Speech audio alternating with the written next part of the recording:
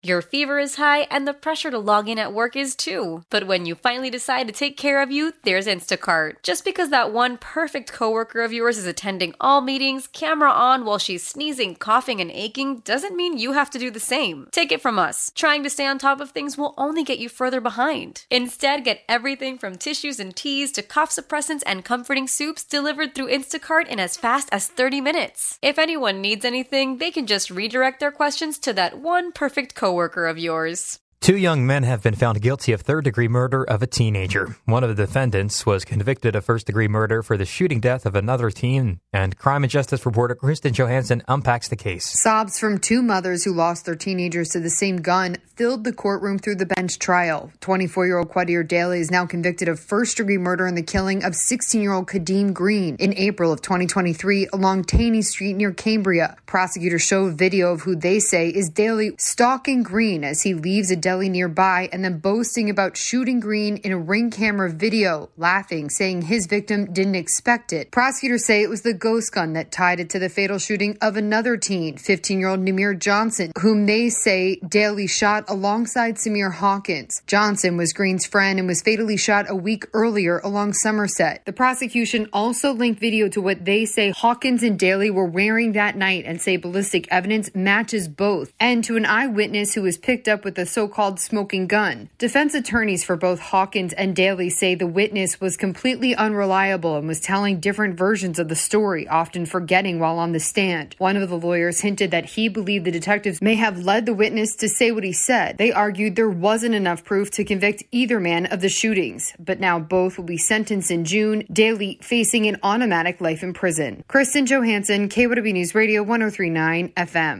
Why? Why? If you have T-Mobile 5G home internet, you might be hearing this Why? a lot. Why? Every time your internet slows down during the busiest hours. Why? Why? Because your network gives priority to cell phone users. Why? Good question. Why not switch to Cox Internet with 2 times faster download speeds than T-Mobile 5G home internet during peak hours? Okay. Stop the whys and visit cox.com/5G home for details. T-Mobile prioritizes certain T-Mobile phone users over home internet users during times of congestion.